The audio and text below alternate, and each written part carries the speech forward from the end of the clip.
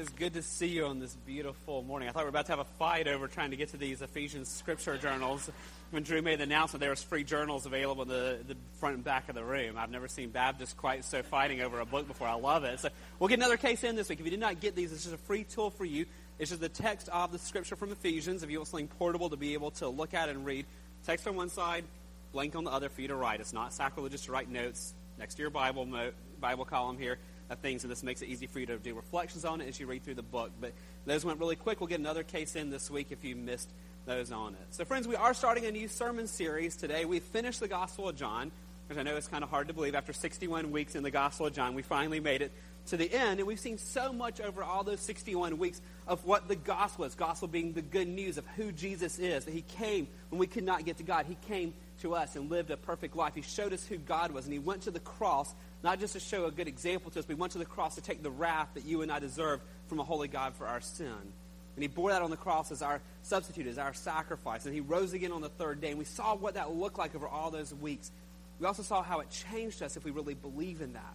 If we really believe in who Christ is, our lives will be different. Our lives will not be the same. Belief is not just me praying a prayer, walking an aisle. Belief is I have a transformed life from God. And then last week, friends, I hope you were blessed by hearing John Geiger's testimony. If you missed it, it's on the podcast on our website and Facebook page. But John Geiger, what a picture that was for us of everything we've seen in John. What does a transformed life look like? One who believes in the gospel so much that he can face death when ALS disease takes over his body with hope and with peace and with confidence. Talk about a radical transformation from above. Everything we talked about in John, we saw lived out for us right there last week, and I hope you were encouraged by that. So where do we go from here? Well, we go to the book of Ephesians. It's our great follow-up for us to everything we've been seeing in the Gospel of John. So go ahead and turn to the book of Ephesians or find it in your Bible app as we get started this morning with that. I'm excited about our study of Ephesians. I believe it's going to be a book that's going to change our lives. It's going to take everything we've been seeing in the Gospel of John and take us even deeper into it. Because we look at it, we're going to see what Christ has done for us, and particularly how that changes our identity, who we are in Christ. That's particularly the first part of the book. Then it's going to show us how do we live because of that. If we really are in Christ, if I have a new identity because of this gospel message we've seen for the last 61 weeks, now how is my life different? What changes in my life because of that? I love what one author wrote. He said regarding Ephesians, it is not so much what we will do with the epistle or the letter, but what it will do with us.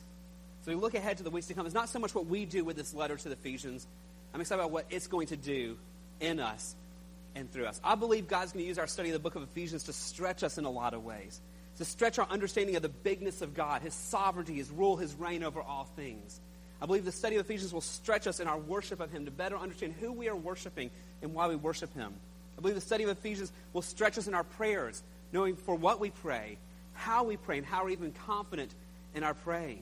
I believe it will stretch us in our marriages to help us better understand husband-wife relationships, stretch us in our relationship with our children and how we understand parent-child relationships. It'll stretch us and grow us in understanding of racial issues. It'll stretch us and grow us in our work relationships. It'll stretch us in our understanding of personal holiness and what that means. It'll stretch us even in our understanding of demonic and unseen spiritual worlds. It's going to tackle all that and so much more in less than 5 pages in most of our Bibles.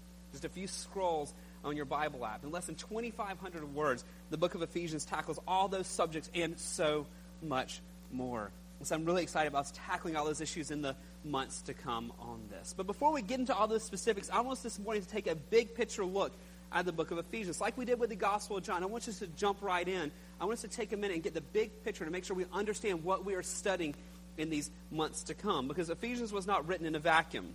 It was written by a real person, to very real people, in a very real city, for a very real reason, and it has very real relevance to us in Montgomery today.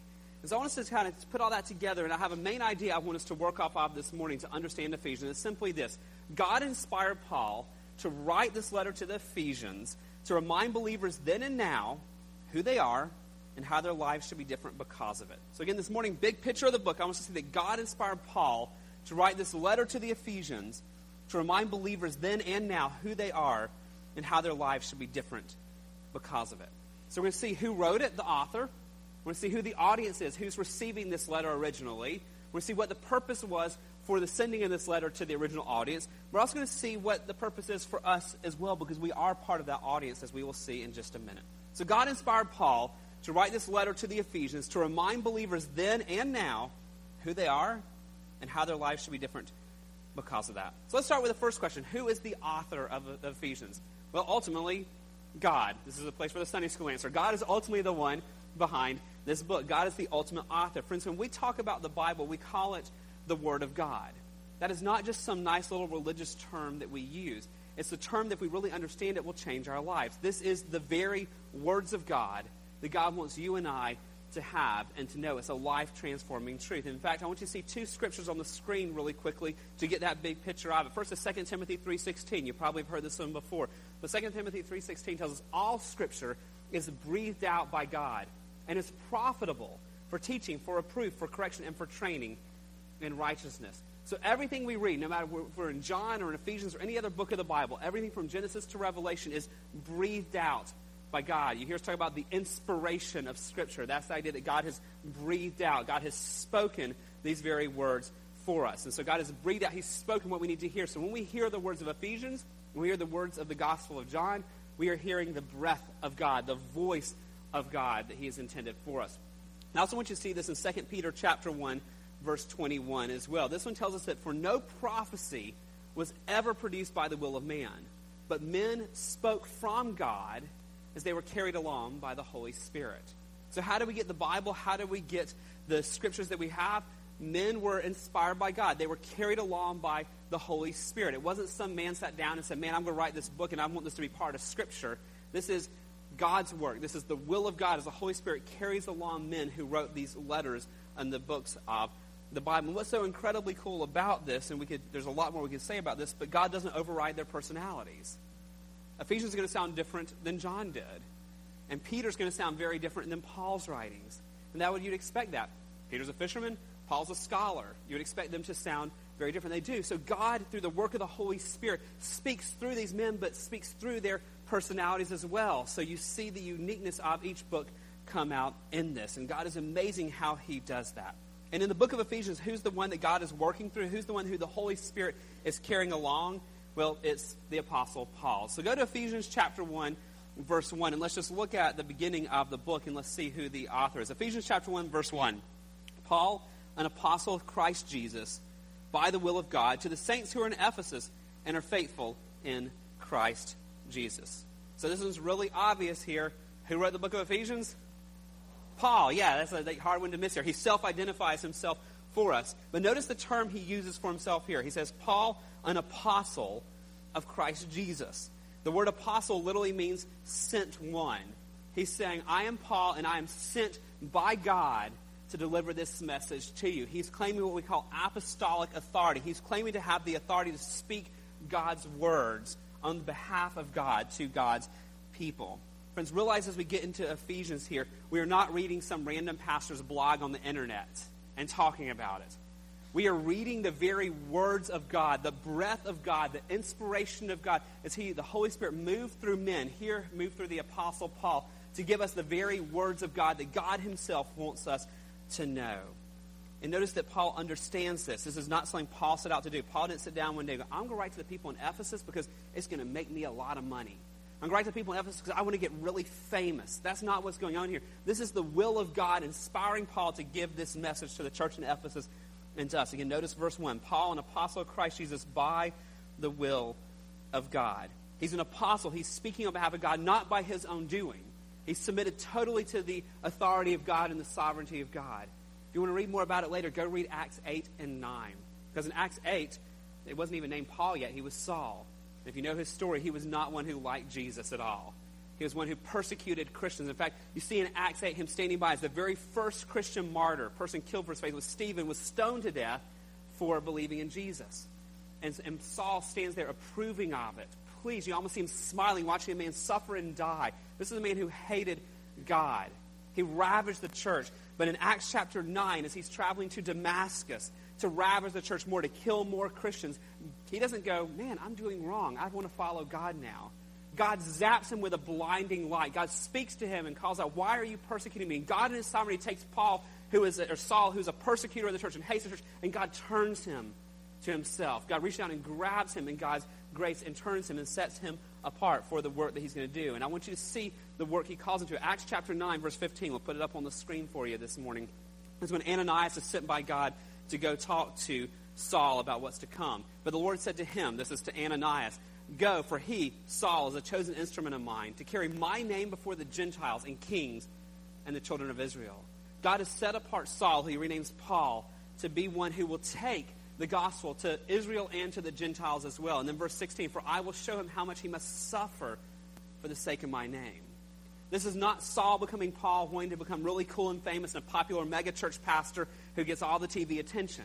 This is a guy who is willing to suffer for the name because God in his sovereignty took a guy who hated him, turned his heart to God, and then sent him out to be a mouthpiece for all the nations to hear who God is. And he does that through his preaching ministry that you see recorded through the book of Acts, but he does it as well through his writing of these inspired words of God and these letters. There's one other detail about Paul I want you to understand as the author of this book. So turn over in Ephesians, or scroll over to Ephesians chapter 3, verse 1. Because he self-identifies himself a second time in the book of Ephesians and gives us one more detail about himself.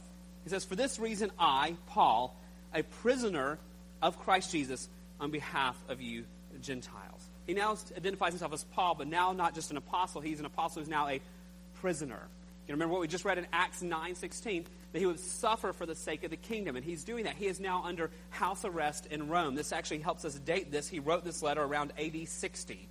Somewhere AD 60 to AD 62, because that's the period that he's a prisoner in Rome under house arrest. If you want to read that, you can read that in Acts 28 later today. He's not free to travel because he's under house arrest, but he's free to write. And so to build up the churches that he's passionate about, he writes Ephesians, he writes Philippians, he writes Colossians, he writes Philemon. These 4 books he writes, and we call them prison epistles, because he's writing while he himself is in prison, suffering for the sake of the gospel. Now, what does Paul write? Does he write a journal? Does he write a blog? Does he write a systematic theology? Does he write a book here? Does he write some biography? No. He writes a letter. God inspired Paul to write a letter. We call that sometimes an epistle. It's a letter or an epistle. It's written by someone to another person or group at a particular time for a particular reason. Now, you may be going, "Grady, it doesn't look like a letter to me."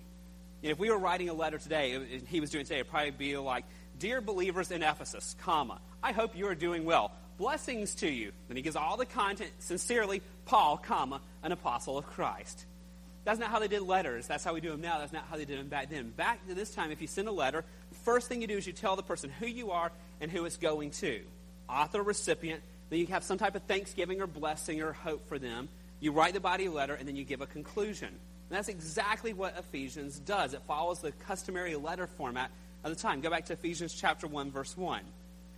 "Paul, an apostle of Christ Jesus by the will of God, to the saints who are in Ephesus and are faithful in Christ Jesus. Grace to you and peace from God our Father and the Lord Jesus Christ." Very standard letter format at the time. He tells them who he is, who it's going to. He has a blessing for them, and then he jumps into the body of the message. So Paul wrote this. God's ultimately the author, works through Paul to write a letter. But who's he writing a letter to? Back in chapter 1, verse 1, "Paul, an apostle of Christ Jesus by the will of God, to the saints who are in Ephesus and are faithful in Christ Jesus." Paul is writing a letter to the people in Ephesus. Now, friends, Ephesus is a fascinating city. We know more about Ephesus than just about any other city from ancient times. Ephesus is in modern-day Turkey, and there's been more archaeological exploration of Ephesus than any other city from antiquity. There's so much that's been discovered about Ephesus, and it's fascinating to get some context for us of this letter Paul's writing to people in Ephesus. He's writing to people in a city that's about the size of Montgomery. Ephesus had about 200,000 people in it. So picture the population of Montgomery as the population of Ephesus that Paul is writing to here. But it's a city with huge significance in the world at the time. Think of a city the size of Montgomery with the influence of a London or a New York. That's what Ephesus was at the time. Ephesus was a place of political importance. It was the capital of the Roman province of Asia. So anything politically that happened in the Roman area there came through Ephesus. It was a place of great trade. It was a seaport. And so they had much ocean liners coming in, and they had many roads coming through. So much trade happened in Ephesus. It was a city of much diversity, of different races, different ethnicities, all coming together because many foreigners wanted to be there because of the political influence and because of the trade influence there and the financial centers there. So many people from all over the world would be there. It was a wealthy city. As they've excavated Ephesus, they've actually found 2-story homes that are 2,000 square feet. So picture subdivisions of Montgomery and some of the larger ones, and yet homes that size were in Ephesus at the time. It was a place that loved the arts. In fact, they had a theater, an amphitheater in Ephesus that was bigger than many football stadiums. They could fit 50,000 people into their amphitheater in the city. And so in many ways, Paul is writing to a city much like Montgomery. He's writing to a city that is the size of Montgomery. He's writing to a city that is a place of political importance for the region, a place that has economic importance for the region, a place that loves the arts, a place that has a good bit of wealth, and a place that's pretty diverse in terms of races and ethnicity all in one place. There's one other important thing about Ephesus you need to know if we're going to understand the book of Ephesians. That is, Ephesus was full of almost all non-believers. There were very few Christians in Ephesus at the time. Ephesus was a city that would be very spiritually dark. It was a city where almost everyone there practiced what we call black magic or the occult. Almost all the non-believers in Ephesus practiced different types of divinations and magical spells and black arts and whatever you want to call those things there. But beyond that, Ephesus was the home, the central place of worship in the world for a false god, or should I say a false goddess, whose name was Artemis or Diana. In fact, in the middle of the town of Ephesus was a massive, massive temple to Artemis. When we're talking massive, I mean massive here. So in your mind, think back to history. Do you remember pictures of the Parthenon in Greece? Now quadruple that. The temple to Artemis in the middle of Ephesus was 4 times the size of the Parthenon in Athens. The columns at the front of Artemis' temple were 60 feet tall. This place of false worship and idolatry in the middle of Ephesus was so big and so grand and so glorious, it was one of the 7 wonders of the ancient world. This is what's happening in Ephesus to where Paul is writing. The whole city so revolved around this worship to this goddess Artemis, or again Diana, that she was called the guardian of the city. The people in the town revered her and referred to her as the Queen of Heaven. The people in the city called her the Lord. They even called her the Savior. So all throughout the city are people referring to the statue of Artemis and calling her Queen of Heaven, Lord, my Savior, my guardian. In fact, the worship of her was so significant in the city that twice a week the streets of the city would fill and people would carry her statue through the city in these processions, and people would follow along and the city would be full of the worship of her. In fact, she was everywhere. All the coins of the city had her picture on them. And in fact, if you wanted to do banking, you couldn't run down to the Regions or the Compass or pick your bank. All the banking was done in the temple. So if you wanted to bank, you went to the temple. And so Paul is writing to a people in a city where idolatry was everywhere, where literally every aspect of your life is lived under the shadow of this demonic worship of this false goddess named Artemis. You couldn't go buy bread without seeing this false goddess's face. You couldn't go to the bank and get money without going into the presence of a demonic temple where people were worshiping her. You couldn't even sit in your home without knowing that people on either side of you were practicing black magic and witchcraft and other occult type things. That's the context of where Paul is writing. But Paul's not writing to those who are doing those things. He's writing to the believers who've been delivered from that and set apart from that, to people trying to live for Christ in a place as difficult as that. Go back to Ephesians 1:1. Paul, an apostle of Christ Jesus, by the will of God, to the saints who are in Ephesus and are faithful in Christ Jesus. To the saints, that means to the holy ones, the ones set apart, the ones who aren't blending into all this false worship of Ephesus, the ones who are different from the surrounding community of around 200,000 people worshiping false gods. And he's writing to the people who are different from all that. I think when I read it, and perhaps when you read this verse to the saints who are in Ephesus, we just kind of roll over that. But again, picture in your mind this massive temple, false worship everywhere. The whole city is in the shadow of idolatry. And Paul's saying to those who are remaining faithful in that, it'd almost be the equivalent today of him writing, saying, to the saints who are faithful in North Korea, grace to you and peace. It'd be the equivalent. It should have it makes them pause the way it makes us pause if he wrote, to the faithful who are in Baghdad, grace to you and peace. In a place where it would be so difficult to live out the Christian life, he's writing to them saying, to you who are saints, who are in Ephesus, in this awful place of so much idolatry, but you are faithful in Christ Jesus, grace to you and peace. And so Paul is writing to those who have been transformed. There's a huge Jewish population there, so he's writing to the Jews who are no longer waiting for the Messiah, but who knows the Messiah has come. He's writing to people who used to bow down and worship to Artemis in this massive temple, who've been delivered from that, and now know that Artemis is not the protector of the city, that Artemis is not Savior, but Jesus is the true Savior. He's writing to them. He's writing to people who used to do black magic in their homes and do divination, all these type things, but have put that aside and are now following Christ and God alone as a sovereign Lord and the one who their hope is in. And he's writing to them, those who have been transformed from those practices. In fact, so many have been transformed and changed in that city. Something interesting happens. Acts chapter 19, Taylor, if you'll put that on the screen for us, verse 11. This is Acts' account of what happens in Ephesus. I want you to hear this to get a picture, again, of the idolatry of the city, but what the power of the gospel does, so you have context of why Paul's writing. So Acts chapter 19, verse 11. And God was doing extraordinary miracles by the hands of Paul. Let's keep going through it there. So that even handkerchiefs or aprons that had touched his skin were carried away to the sick, and their diseases left them, and the evil spirits came out of them. Then some of the itinerant Jewish exorcists undertook to invoke the name of the Lord Jesus over those who had evil spirits, saying, I adjure you by the Jesus whom Paul proclaims. 7 sons of a Jewish high priest named Sceva were doing this. But the evil spirit answered them, Jesus I know, and Paul I recognize, but who are you? Verse 16. And the man in whom was the evil spirit leapt on them and mastered all of them and overpowered them. So they fled out of the house naked and wounded. And this became known to all the residents of Ephesus, both Jews and Greeks, and fear fell upon them all. And the name of the Lord Jesus was extolled. And many of those who are now believers came, confessing and divulging their practices. And a number of those who had practiced magic arts brought their books together and burned them in the sight of all. And they counted the value of them and found it came to 50,000 pieces of silver. So the word of the Lord continued to increase and prevail mightily. Friends, this is the context into which Paul is writing. To people who once had been worshipers of Artemis, people who had been Jews who had not believed in the Messiah, people who had practiced these magical arts in their home but had been so transformed by the gospel, they would even burn all their magical books at the cost of 50,000 pieces of silver. It's a town to where you even see in that account an act of the demonic reality of demons and people and leaping on people and all these things. It was a place of so much false worship, so much idolatry. And yet God inspired Paul to write a letter to the believers who are there, who've been set apart and changed by the gospel, who are in that very difficult place.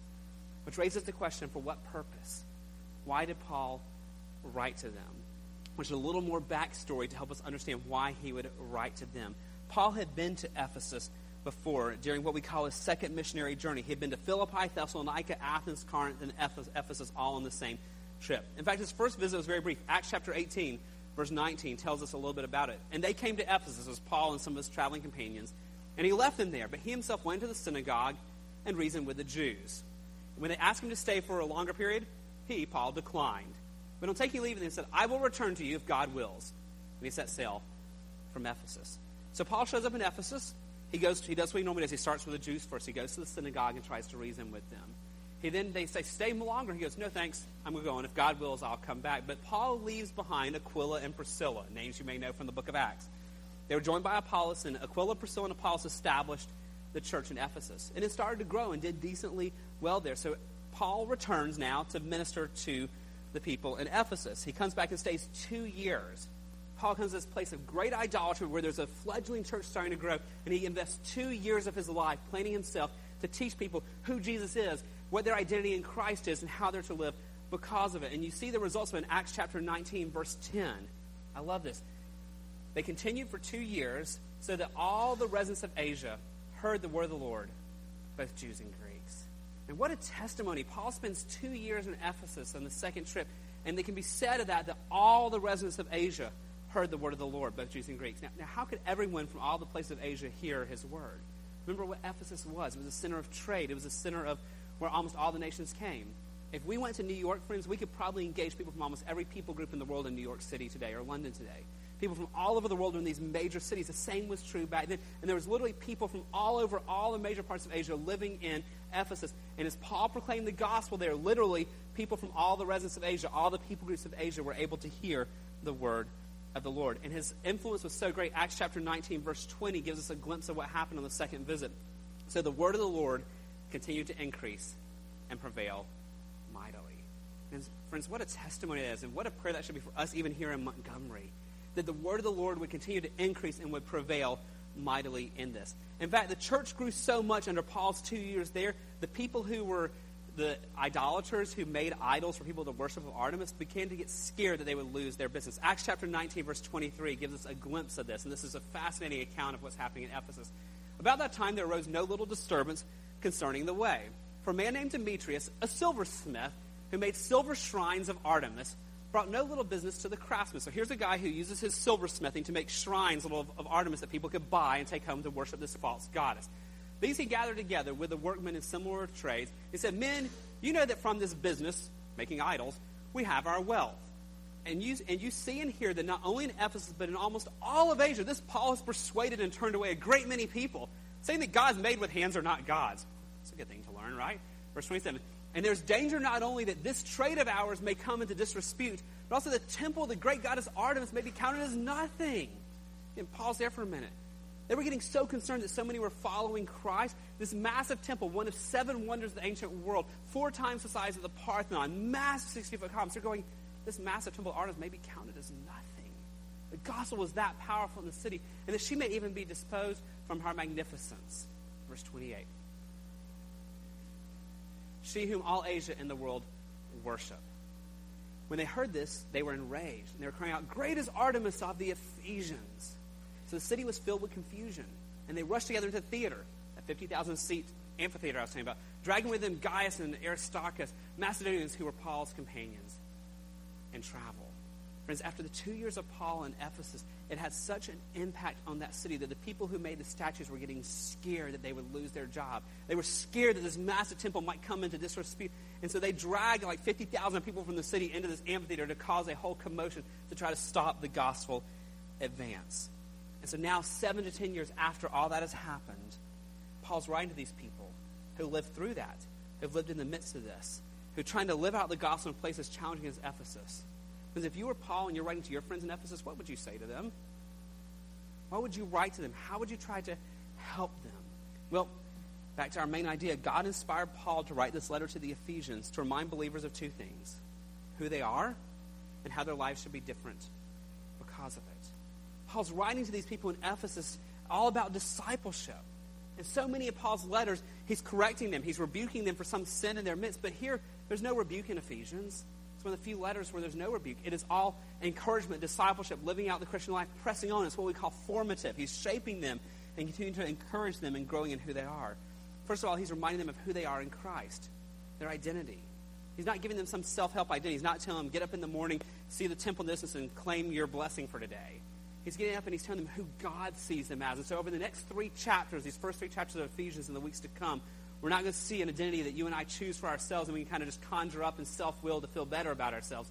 It's a God-given identity. Who are we in Christ? Who does God say that we are? But not just individually, but who does God say we are together? And so Paul's going to encourage them in that. In the midst of all the difficulties of Ephesus, he's going to remind them, here is who you are in Jesus. Here's what God has done for you. Here's how God sees you this day. But the second thing he's going to show them is, now because of that identity, your life better be different, and here's how it should be different. Because all around the people in Ephesus was a pull to conform. All around them was opposition to the gospel. And so Paul's going to show them, hey, here's your identity in Christ. You're in a tough place. I know it's a tough place, but you are called to be holy. You are called to be faithful. Back what we saw in verse 1, to the saints who are in Ephesus and are faithful. He's saying you need to be faithful in the way you treat people of different races. You need to be faithful in your sexual purity. You need to be faithful in your love, faithful in your speech, faithful in the way husbands and wives relate, faithful in the way children and parents treat each other, faithful in work relationships. He's going to show us throughout all of Ephesians what faithfulness looks like in a tough place. But he gives us one glimpse of that faithfulness here in chapter 1, verse 2.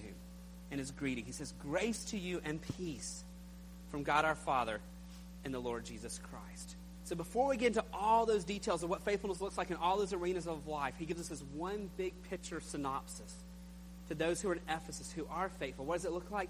They have grace and they have peace. Now, I know these are words that Paul uses as a greeting at the beginning of a book a lot of times, but this is much more than a perfunctory greeting. This is a theme of the book that we'll see in the weeks to come of what it means to follow Christ. Those who truly believe, those who've been changed by God, have lives marked by grace. We've seen that way back in John chapter 1:16, the grace upon grace that God provides for us, those waves of grace that crash over us. And everything we'll see in Ephesians is not anything that you and I can self-will to do. I can't just get up and choose, I'm going to love more today, or I'm going to be more determined today to be kinder to my spouse. That we can't white-knuckle determination our way through the book of Ephesians.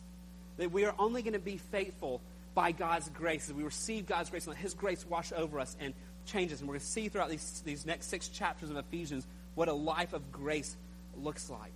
But it's also a life that's a life of peace. Think back to John. In John 14 and John 16, we saw Jesus leaving His peace with us.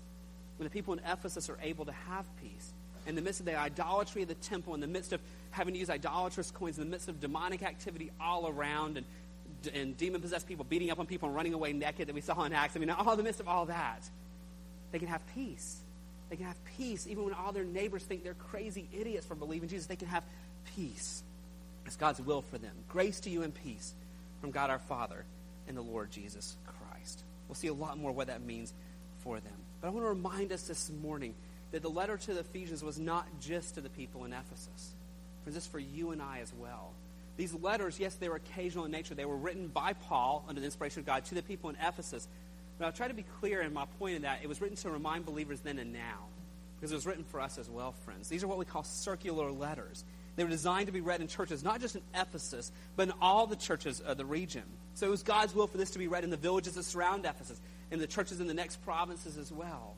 It was also God's will for it to be read here at Gateway Baptist Church, because it's God's will for all the churches of all time to be exposed to this truth that's written to the people of Ephesians and let it change us like it changed them.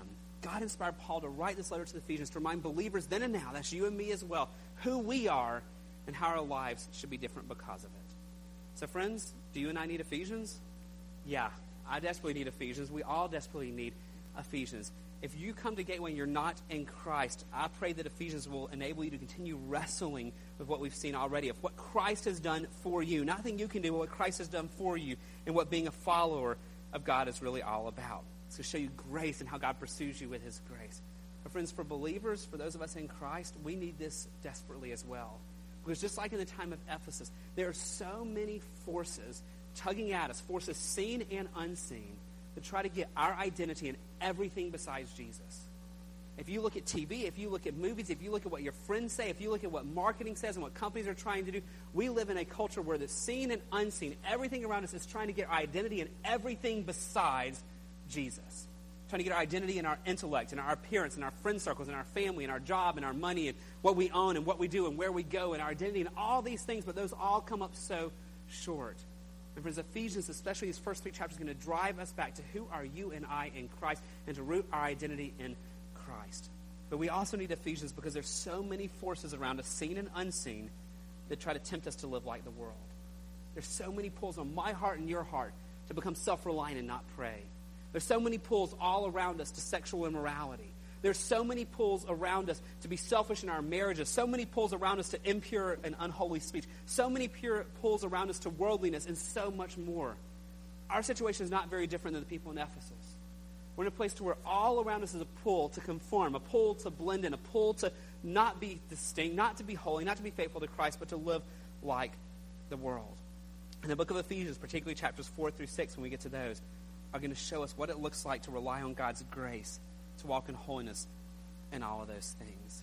God inspired Paul to write this letter to the Ephesians to remind you and me as well who we are, our identity, and how we live because of it. With that said, my prayer for us in this study is what Paul prayed at the beginning of Ephesians. So I want you just to listen along to Ephesians chapter 1, verse 16 as I read for us here. This is my prayer for us in this study. Ephesians 1:16. I do not cease to give thanks for you, remembering you in my prayers, that the God of our Lord Jesus Christ, the Father of glory, may give you the spirit of wisdom and of revelation and the knowledge of him, having the eyes of your hearts enlightened, that you may know what is the hope to which he has called you, what are the riches of his glorious inheritance in the saints, and what is the immeasurable greatness of his power towards us who believe, according to the working of his great might. Friends, I pray God would do that in my heart and in your hearts as we continue our study of Ephesians, that he would give us a spirit of wisdom, of revelation, the knowledge of him, that the eyes of our hearts would be enlightened, that we would know the hope to which he's called us, that we'd know the riches of his glorious inheritance, that we know the immeasurable greatness of his power working in our lives, friends. That is my prayer for us. So with that said, I want to give you 2 homework assignments this week. 2 challenges for this week. The first one is this. Take that prayer, Ephesians 1:16. Go through about verse, you can even go all the way to verse 23. And would you pray that for yourself? As we launch into this in the months to come, it's going to be months, by the way. You don't think I'm going to do this in 6 sermons, right? We'll see how long it gets. But as we spend months in the book of Ephesians, I want you to take a few minutes and just begin saying, Lord, as I study your words, I read Ephesians on my own, as we hear it, talk corporately here, God, would you do this in me? And pray God would do these things in your own heart, that he would give us the spirit of wisdom. He'd give us revelation, the knowledge of him. He'd enlighten our eyes, that we would know the hope to which he's called us. We know the riches of his glorious inheritance. Just pray that for yourself. Pray that for your spouse. Pray that for your kids. Pray that for me. I need it. Pray that for the other church leaders. Pray that for your friends. Pray that for one another. And would you this week take time to pray that prayer to the Lord, and let's see what God does, because we need this book to transform us, but that's God's grace gift. But I have a second homework assignment for you this week too, okay? I want you to read the book of Ephesians beginning to end. It's only 6 chapters. It's only 5 pages, only 2,500 words. Would you take a few minutes this week so we don't miss the forest for the trees, so to speak? Read the whole book of Ephesians and just see the beautiful big picture that's being painted here for us of a message for us that we need to hear today of who I am in Christ and how my life will be different because of it. And if we'll do that this week, if we'll read this book and we'll pray these things, I'm excited about what God's going to do in my heart and your heart as we begin this journey together. Would you pray with me? Father, we thank you for the treasure of your word. Father, we thank you that you have given it to us. And Lord, to think that in your sovereign plan, you chose to call the Apostle Paul, that you took a man who hated you, a man who was stoning Christians and who hated Christians, and your kindness to him and to us, you zapped him with that light. You changed his heart. You drew him to yourself, and you commissioned him and sent him out, and you inspired him to write these words. And Lord, as I think about the town of Ephesus, it seems so much like what we face in Montgomery in a lot of ways. And we're surrounded with many who don't know you, many who don't believe in you. That we don't have a big temple of a false god here, Lord. All around us are lives marked by idolatry. The idolatry of money, the idolatry of sports, the idolatry of selfish ways. There's so many things that can consume our idols in our life. God, we're all around us are people who are trying to pull us into worldliness, pull us into living like the world. But God, in your grace gift to us, you haven't left us wondering who we are or how we're to live. God, you gave us this book of Ephesians. And God, I pray in my own heart and the heart of these precious brothers and sisters that over these next several months, as we dive into this book, that God, that you would enlighten our hearts, that you would open our eyes. And God, even if we've read it for decades of our lives, God, that we would each day look at it afresh with wonder and worship and amazement, Father, for who you are and for what you've done for us. And Lord, we'll give you the praise for how you transform us and change us through it. And we pray it all in Jesus' name. Amen. Would you stand as we sing our closing psalm this morning?